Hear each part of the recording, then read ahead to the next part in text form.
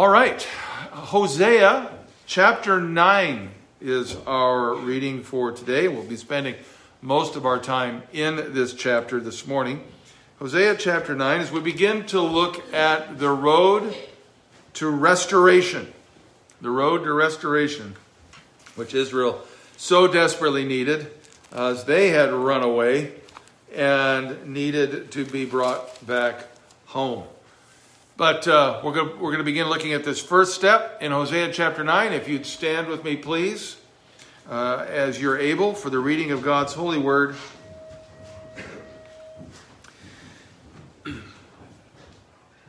Rejoice not, O Israel. Wow, what a way to start off a command. Instead of praising without ceasing and always being full of joy, he says, rejoice not, O Israel. Exult not like the peoples, for you have played the whore, forsaking your God. You have loved a prostitute's wages on all threshing floors.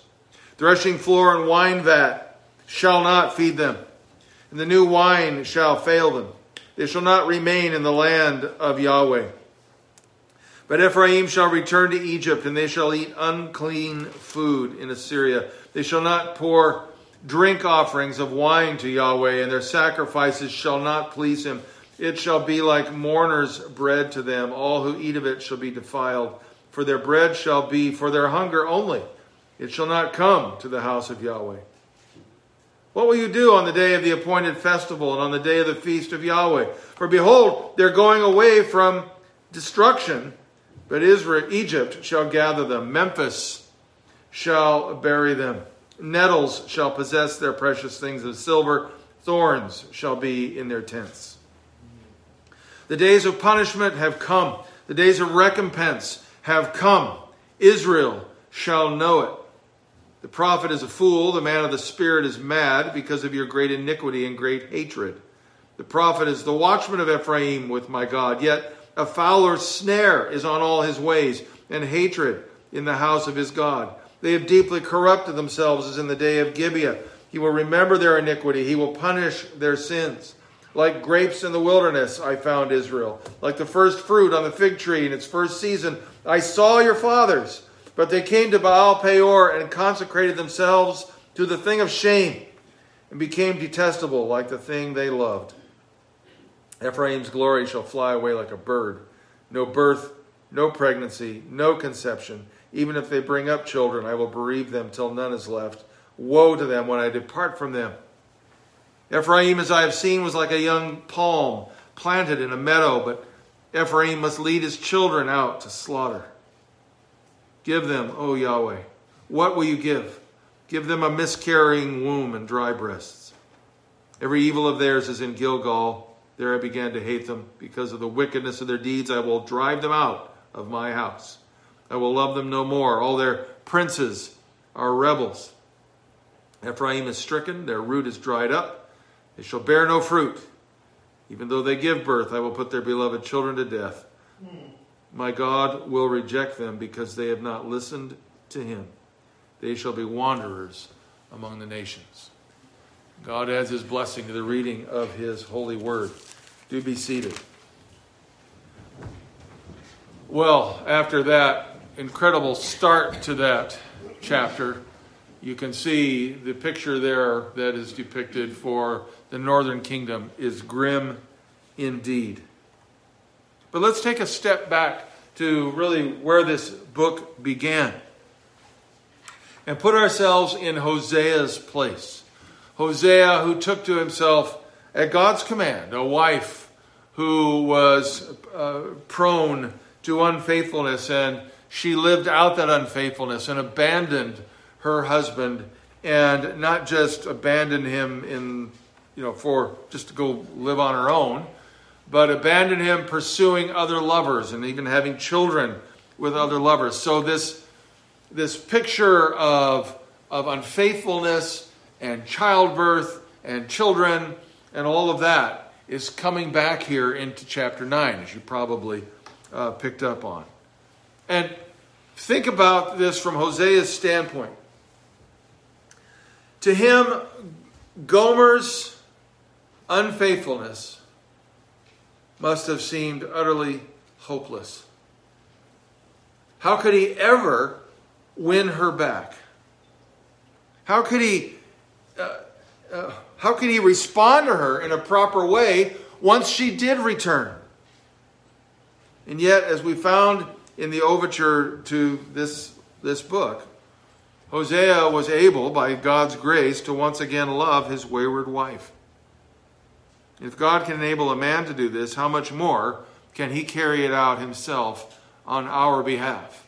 For we truly are no better than Gomer in our tendency to abandon our God, not abandon him because he hasn't made himself known or because he hasn't done well by us, but the atrocity made all the greater because in the face of his love, in the face of his provision, in the face of his goodness, we abandon him on a daily basis when we sin against him and others.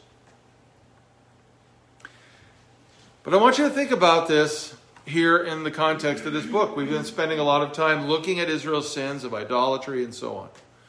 And those things are coming to bear here. There's a consequence for those things. I remember many years ago when I was teaching in a middle school, disciplined a child because he was unruly and would refuse to be obedient. And he'd been warned plenty of times, and finally he was disciplined by being suspended. And his parents were not happy with the school administration at all, that they had suspended their son. And their argument was, God shows grace and has mercy and forgives us. Why can't you forgive our son? And the administration's correct answer was, it's not a matter of forgiveness. We're happy to forgive him. But there are consequences that are clearly stated. We're listed in the student handbook. Everybody knows what they are. The consequences are there. It's part of the discipline process to train up people and to build some character in the lives of our students. And if they refuse to obey, they're not going to mess up everybody else's educational experience. They're going to be removed until they can figure it out. And it's called bearing the consequence. The other thing that they correctly said was, and besides that, when God forgives us for our sins, it's because Jesus died to pay the penalty for it. Not just it doesn't matter, it's okay, we'll let it go. And so that sort of ended that argument. I don't think they were still very happy, but nonetheless, that is all too often, their attitude is all too often, we should just forgive and forget. But God has built into his system the necessary corrections to our rebellion and disobedience and wickedness. And so the road to restoration, when we're thinking about how do we restore, how do we get that back? Well, most of the time when in human relationships, when we have struggles with others, we basically want to jump over the consequences portion of things and just get back to the lovey-dovey. Do we not? Yes. I mean, after all, anybody here like discipline? If you do, we need to have a conversation later. Anybody here like conflict, like all that struggle? No, of course not.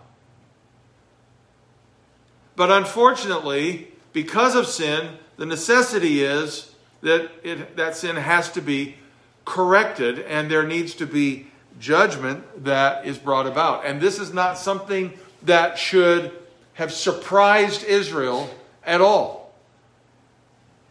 We're going to see a couple of passages, at least this morning, from the Torah, from the books of Moses, where the Lord says, if you sin against me, if you rebel against me, here are the penalties. This is what's going to happen.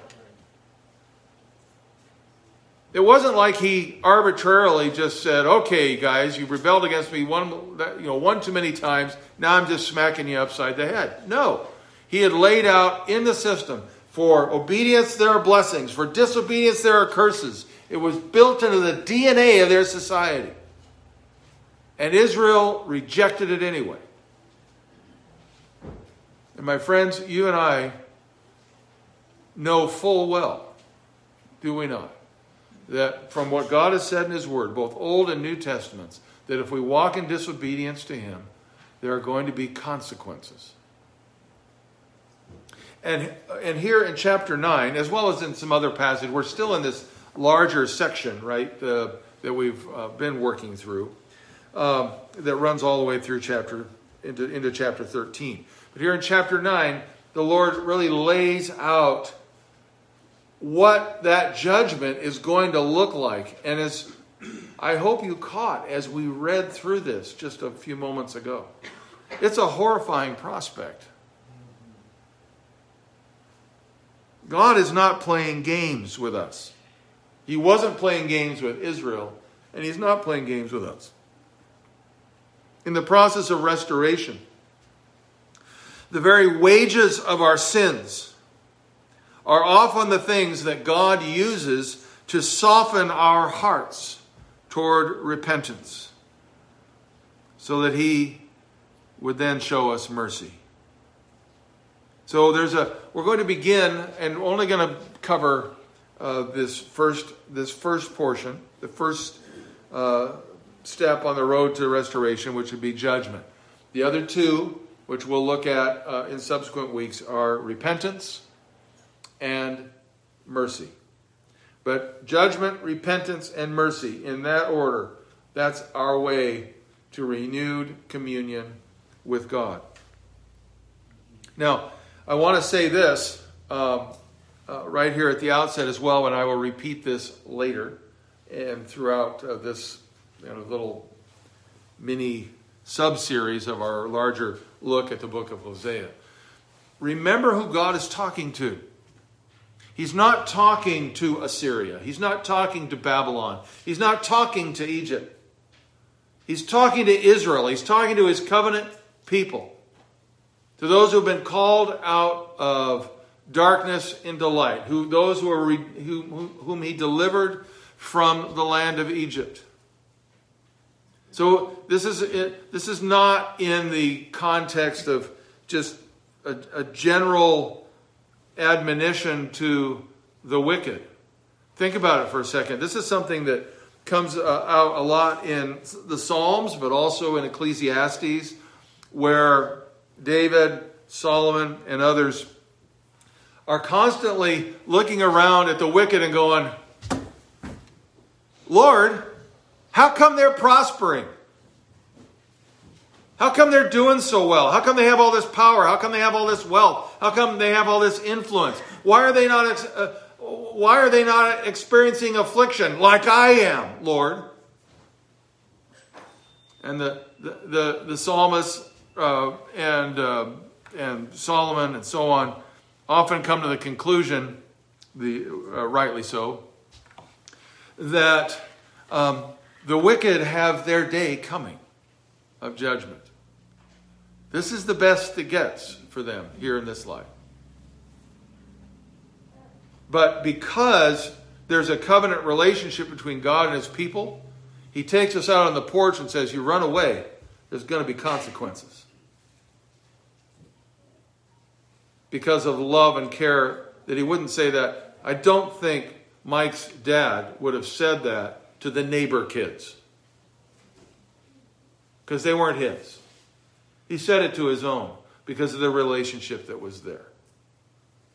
So here, God is speaking to a rebellious nation. And said, let me tell you what the consequences are. This is what I'm going to use to get your attention. And it's sobering. Let it stand this morning as a warning to us when we're tempted to either proverbially or literally run away from God Himself and obedience to His word. You'll notice in the little note sheet that I have there in the bulletin, it says God's faithful blank, and that's going to be judgment on an unfaithful people. I don't know if you've ever really thought about putting the adjective faithful next to the word judgment. But there's a reason why I've done that here. And it springs back to what I've already mentioned here just a moment ago. That God is living up to his promises. He laid out the roadmap for how things were going to work in his relationship between himself and Israel. And he is faithfully carrying out the consequences that were due them because of their disobedience. In fact, if God had not judged them, he could not be counted as a faithful God. Because those curses were part of his promises as well. It's not something we're comfortable thinking about necessarily, that we often think about. But we have a God who disciplines every son whom he receives. So God is being faithful to them. Yeah. I'm looking around at some of our young people today. You don't have to give me an answer because I already know what the answer is. But I want you to think about this for a minute. Do you guys love it when you get punished? Oh, do you stop and think when you're about to get punished, I am so thankful that mom and dad are being faithful to me. And yet that's exactly what they're doing. An unfaithful parent would let you go on your merry way and let you stumble and fall, crash and burn with no one to help because for whatever reason they're embarrassed or it's too much of an inconvenience or they just don't want to be bothered or they decided that they're just going to let you do your own thing and figure it out. That's not love. That's not faithfulness. So the Lord is faithfully going to scourge the wayward son, Israel. So let's take a look then at chapter 9, and we're going to focus our attention there. Again, and we'll jump off into a couple of other passages as well in this section. The first area of judgment that he lays out here is found in verses 2 and 3. After he says, don't rejoice, this is not a time for whooping it up here. You have been unfaithful to me. You've forsaken me. You've loved a prostitute's wages on all threshing floors. And so the threshing floor and wine that, what's with the threshing floor? Well, it was a place of prosperity, blessing. This is where the harvest was brought in. It was often a place of feasting and celebration and so on. Thankful for what had been brought in from the fields. And in their wickedness, they turned into places of licentiousness and wickedness that was a total abomination before God. And so what does the Lord say now? You love going to the threshing floors and praising all the other gods out there for their provision for you when it was me. So what's the Lord going to do? He says, threshing floor and wine vat shall not feed them. The new wine shall fail them. Their prosperity, the things that they look to, the thing they've been celebrating will be gone. If we walk in rebellion against the Lord, you can expect things to be difficult. If you remember from our study of the book of Haggai some time ago, one of the things that is brought to Israel's attention there, or in that case Judah's attention, is what was happening is that they came back into the land, and instead of focusing upon worship of their God, instead of focusing on rebuilding the temple as they were called to do, as God provided for them to do, they were all focused on doing their own thing. They were focused on building their own houses. They were focused on taking care of themselves first and then giving God the leftovers. And what did the Lord say? He says, because you put your houses first before my house, your pockets, your money bags are full of holes. The money goes in and it doesn't stay in there. You're struggling financially. You're struggling to make ends meet. Why? Because you've got the wrong priorities. You look after the Lord's things first. You won't have to worry about the material things of this life, not to mention the spiritual and emotional and all of that. The Lord will take care of you and will prosper you to the extent that He knows is good for you. Your pockets won't have holes. The money will stay there so you can use it. But so here, this is a familiar thought, and really of all of these judgments, this is just getting warmed up. Because then we get to verses... let me talk about verse 3. Interesting thought here. They shall not remain in the land of Yahweh. But Ephraim, again, using that tribe name as to stand for the northern kingdom, shall return to Egypt, and they shall eat unclean food in Assyria. So they're going to be scattered. Returning to Egypt is, there may have been some that literally went back to Egypt, and there were some that did. But most were carried away into exile into Assyria, right, and Babylon. Assyria primarily. But that returning to Egypt is metaphorical for returning to bondage. When Israel, anytime it talks about Israel going back to Egypt in the prophets, pretty much it's saying you're going to be in bondage again. You'll be slaves again. They're going to eat unclean food in Assyria. And then we get to verse 4. So we have that part of the prosperity's gone. They've got to go somewhere else. They're going to be forced to eat unclean stuff elsewhere. And that, by the way, that might make you think of the book of Daniel, where Daniel and his friends are commanded to eat the king's meat. I mean, here in Assyria, it's not talking about, eating stuff that's got dirt on it. It's talking about stuff that was unlawful, unclean for them to eat.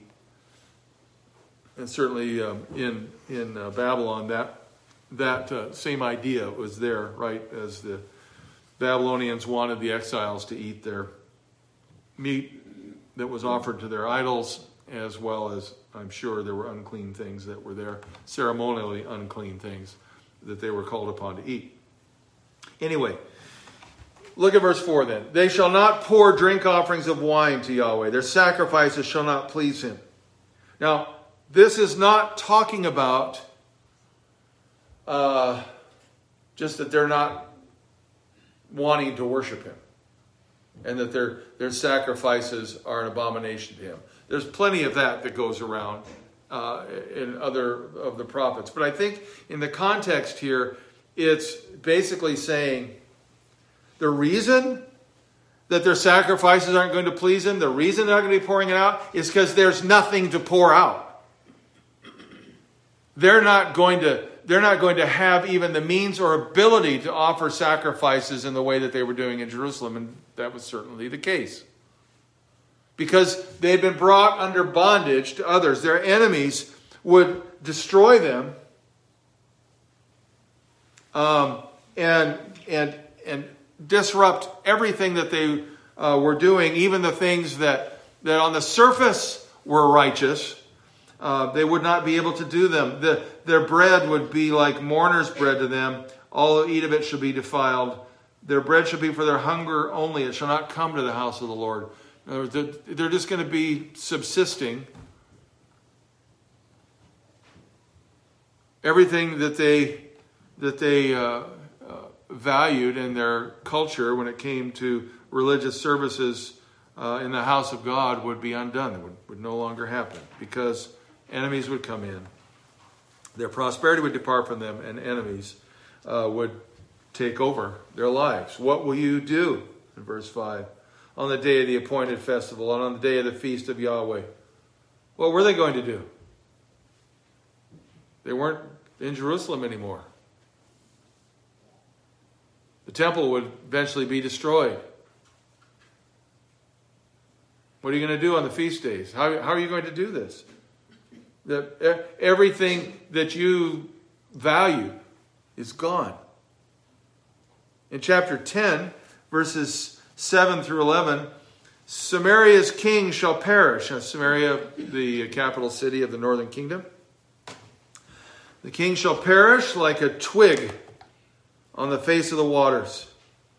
The high places of Aven, the sin of Israel, shall be destroyed. Thorn and thistle shall grow up on their altars. They shall say to the mountains, cover us, and to the hills, fall on us. From the days of Gibeah, where they sinned with the inhabitants of the land. You have sinned, O Israel, there they have continued. Shall not the war against the unjust overtake them in Gibeah? When I please, he says, I will discipline them, and nations will be gathered against them when they are bound up for their double iniquity. Ephraim was a trained calf that loved to thresh, and I spared her fair neck. But I will put Ephraim to the yoke. Judah must plow, Jacob must harrow for himself. Kind of the Lord's version of what Pharaoh said to Israel. Yeah, you're going to keep doing the bricks, but now I'm not giving you any straw. You're going to have to figure this out on your own. And it was a frightening prospect. Their enemies would destroy them. In verses 13 through 15, more of the same. You've plowed iniquity. You've reaped injustice. You've eaten the fruit of lies because you've trusted in your own way and in the multitude of your warriors. Therefore, the tumult of war shall arise among your people, and all your fortresses shall be destroyed. All your fortresses shall be destroyed. One of the judgments that would come upon Israel, and certainly this would literally take place in the exile. But there's a spiritual lesson here as well, is there not? Both for Israel in their hearts and for us in ours.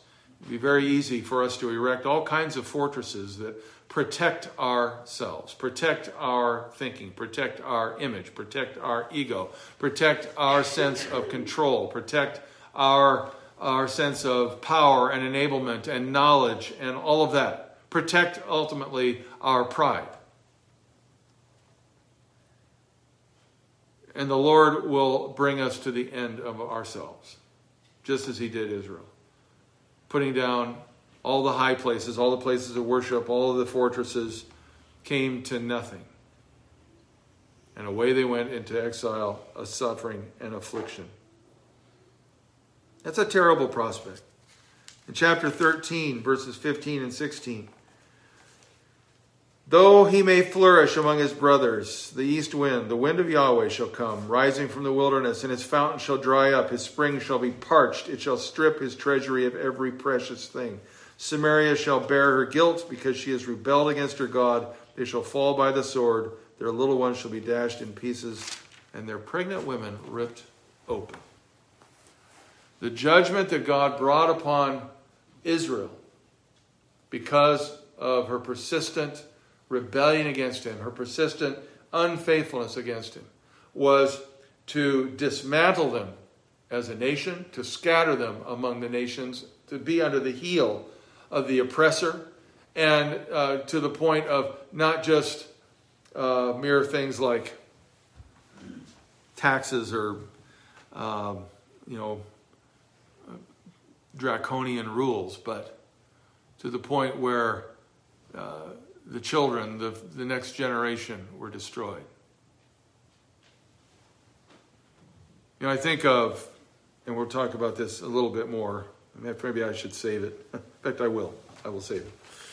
There's so much that's interwoven here. It's hard not to go into it. When we get to the fourth point down, we'll take a look. We'll follow up on a thought there regarding the children. But enemies will destroy them. Enemies were going to destroy Israel, and they did. And the enemies of your soul will crush you if you walk in rebellion against the Lord. But you think, well, we're religious. We've got our spiritual leaders. We've got those that teach us. Look at this other aspect of judgment here that's in chapter 9. Verses 7 through 9. The days of punishment have come. The days of recompense have come. Israel shall know it. And then some remarkable words. The prophet is a fool. The man of the spirit is mad. That's not angry, but he's lost his mind. Because of your great iniquity and great hatred, the prophet is the watchman of Ephraim with my God, yet a fowler snare is on all his ways, and hatred in the house of his God. One of the judgments upon Israel was that where there was no vision, the people will perish. God removed his spirit from among them, put lying spirits in the mouths of the prophets, so that the prophets that were there, the priests that were there, those that should be the ones to help call them back to righteousness and wisdom and a right path before God and obedience, were the ones that were leading them further and further astray. They had no safety net, in other words. When you think about this country and the abundance of voices that are out there declaring, "Thus says the Lord," that have no concept of what the Lord's actually said, that deny his word, and yet people drink it up like it's the best thing since, I'm mixing my metaphors here, like it's the best thing since sliced bread. You don't drink sliced bread, but you understand what I mean. People love it. They love error rather than truth. We live in a day where people heap up to themselves teachers having itching ears. They're looking for people that will tell them what they want to hear. And the Lord's judgment is, fine, you can have them. It'll take you further into darkness, further into judgment, further into the consequences of it. When I was looking at this passage, verses 7 through 9, I did my own translation on this that I think brings out some additional things that might be helpful. The days of punishment have come. You could read it. Days of retribution have come. Israel realizes that the prophet is a fool, that the man of spirit is a lunatic on account of the greatness of his own perversity and hatred of God. The watchman of Ephraim is against God instead of serving him. The prophet is a fowler's snare in all his ways, bringing enmity, wrath of God to the house of his God. They have deeply corrupted themselves as in the days of Gibeah. He will remember their wickedness. He will punish their sins. The Lord is not mocked when we rebel against him. He was not mocked when Israel did. And Israel had tickled their ears with the prophets who told them that all was well. We read that in the book of Ezekiel chapter 13. They have seduced, these false prophets have seduced my people, saying peace when there is no peace. So now Israel knows that those were false prophets, but it's too late to undo the damage. And the one who's to be the watchman, who's called a spiritual man, is seen finally to be nothing more than a madman, a snare, who ushers in by his false messages the wrath of God upon the people of his dwelling. They were deceived, but not innocently deceived. They were deceived because of their wicked determination to pervert godliness into their own design for pleasure and power.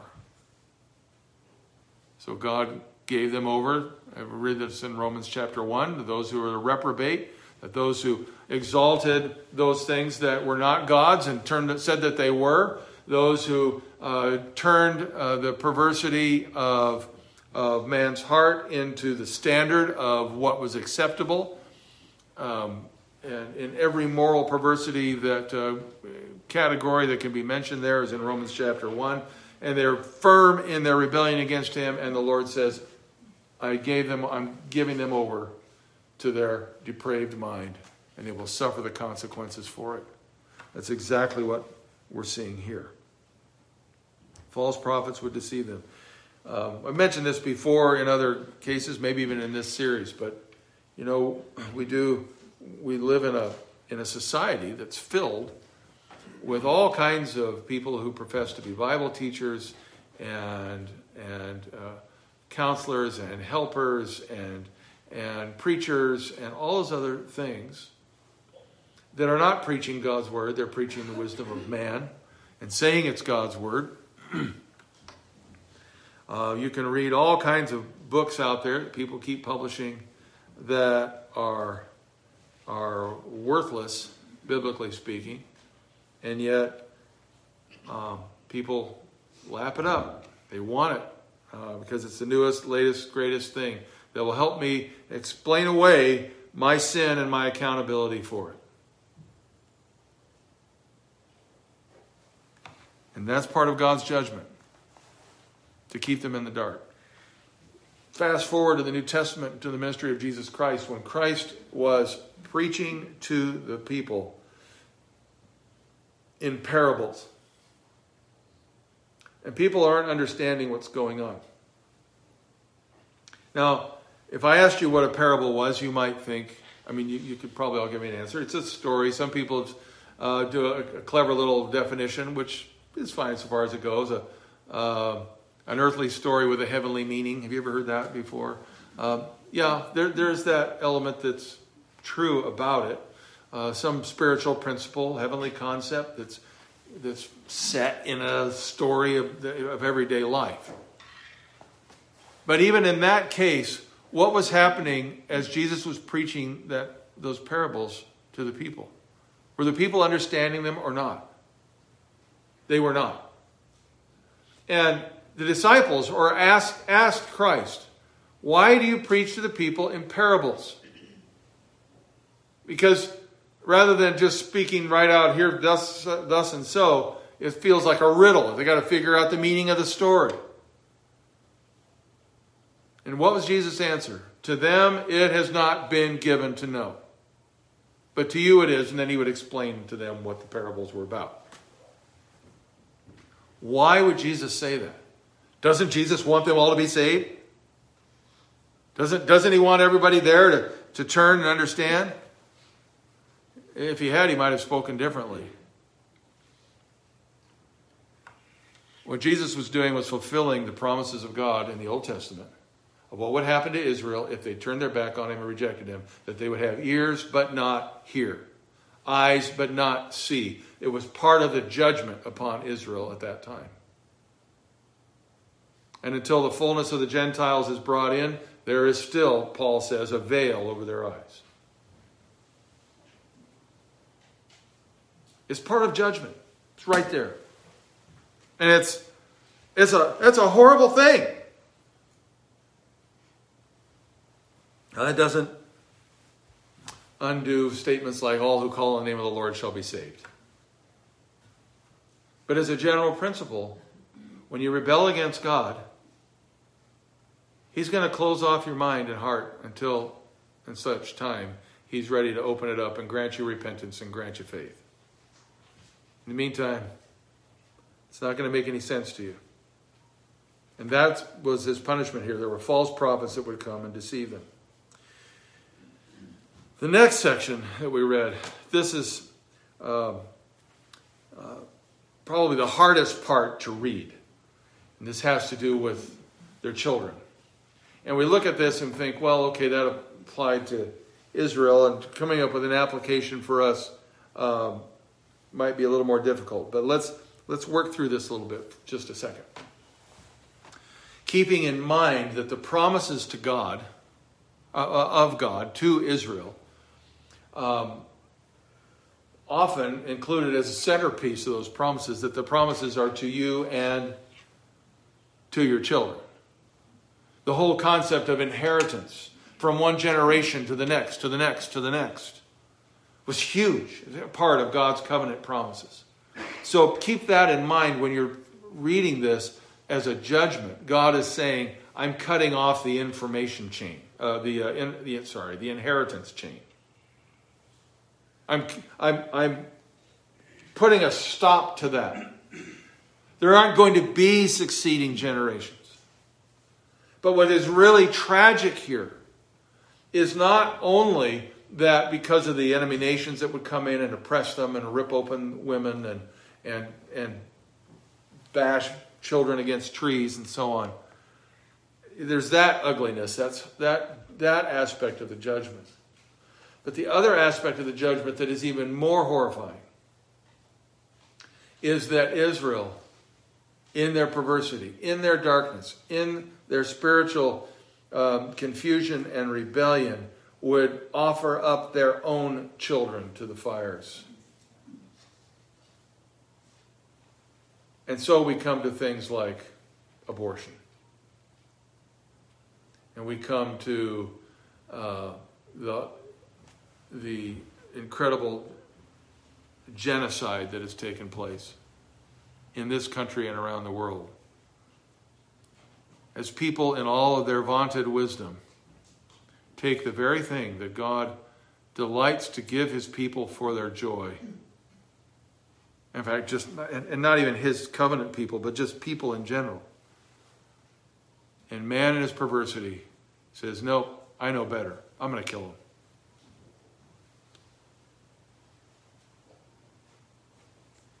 It is just horrifying. They've offered their children to the gods of the heathen. Now God will no longer permit them to corrupt any more of his precious gifts. The joy of their lives they will stupidly offer to the murderer, it says there in verse 13. And God will shut up the womb. God will prevent them from bearing children. Now, I thought about looking up the statistics about, children per capita in the United States and England and so on, as opposed to some other places. But in Christian nations, it's below one per household. This is the last I looked. There's not a whole lot of hope on a future for a nation that isn't bearing children. And for all of our technology and all of our vaunted wisdom and power and position in the world and everything else, the atrocity of abortion is God's judgment upon us. And we need to repent.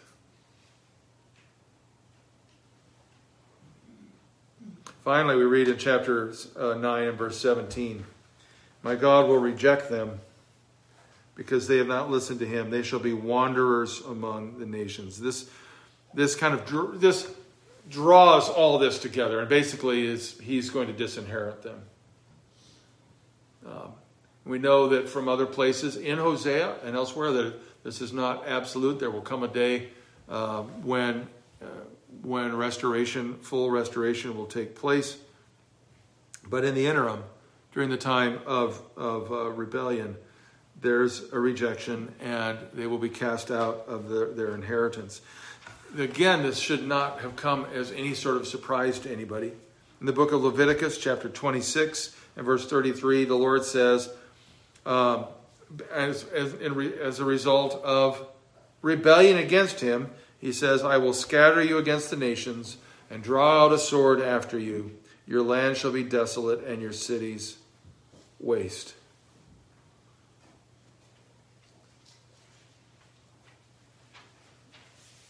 I'm thankful that this was not an absolute course of action that the Lord took. He would say later on that he would restore them, and we looked a little bit at that last time. But, the Lord promises us blessing and peace and joy, that he himself and our Savior, he is our inheritance.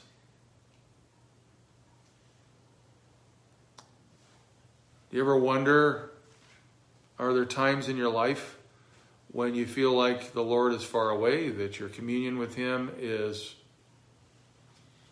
minimal or non-existent? It's a good time to say, all right, how am I living? What am I doing before him?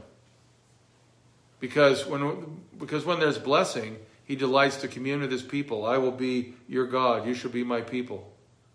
I will dwell with you. I'll never leave you nor forsake you, Jesus said.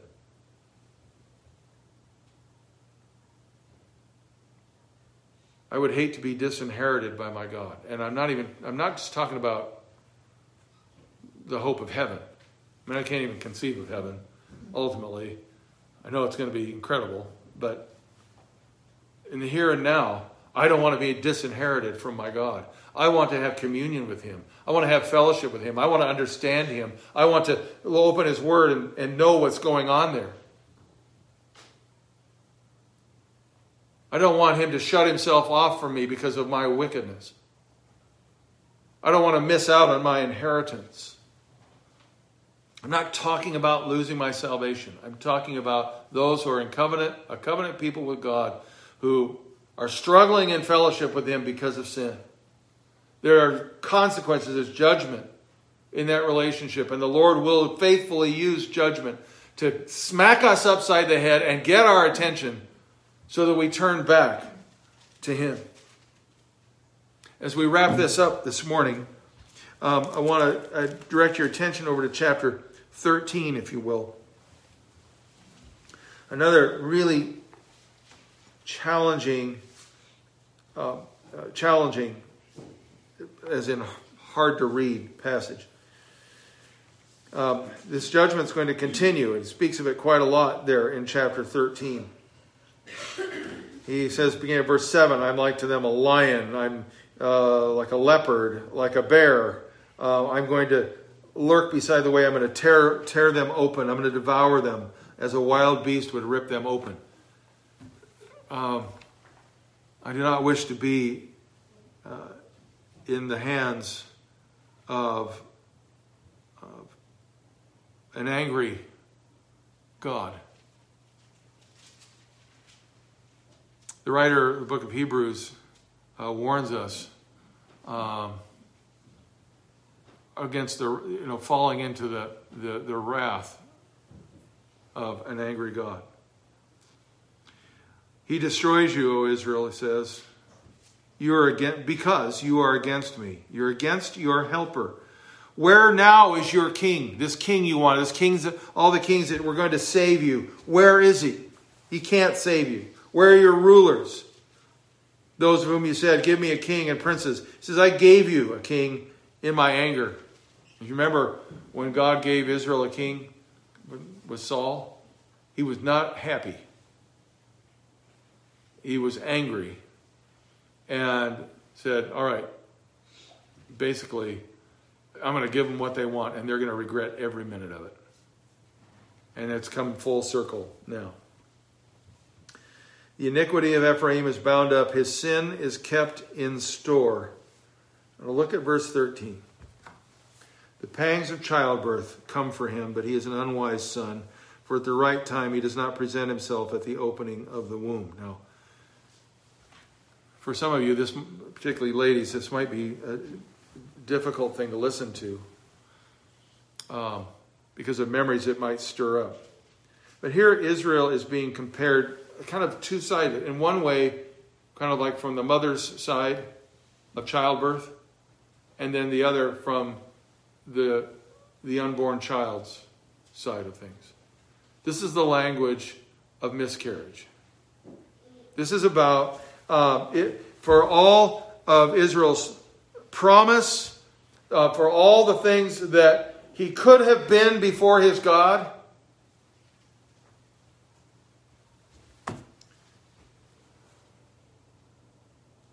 It all comes to nothing. The pangs of childbirth come for him.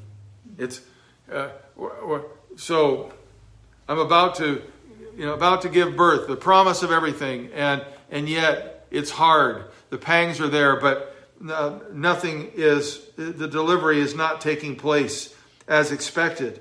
And then it flips to inside the womb, the imagery there, as an unwise son. As a unborn child that is not presenting himself properly in the womb to be delivered. And the imagery here, though we know in circumstances that we have now that an infant's not sitting in the womb going, nope, I'm not coming out of here. I mean, there's jokes that are like that, right? But it's not a conscious thing. But this is the Lord is heightening the absurdity of Ephraim's actions. It's like a child, if an unborn child could think this way, would be sitting there in the womb, crosswise, hold his hands and feet out going, "No, I'm not coming. God, you can't make me do this. You're not going to tell me I'm wrong. You're not going to tell me that I have to change my ways. You're not going to tell me that you're the only God to whom I'm devoted. Nope, not doing it." And the result is death. The result is destruction. But this is faithful judgment. This is what God said would happen to those who rebelled against him. Now, this sort of treatment would tend to get your attention, don't you think? And once you were listening, God would have some important and wonderful things to say to you. I'm really thankful that this section isn't only about this. Because if it was, it truly would be a hopeless matter.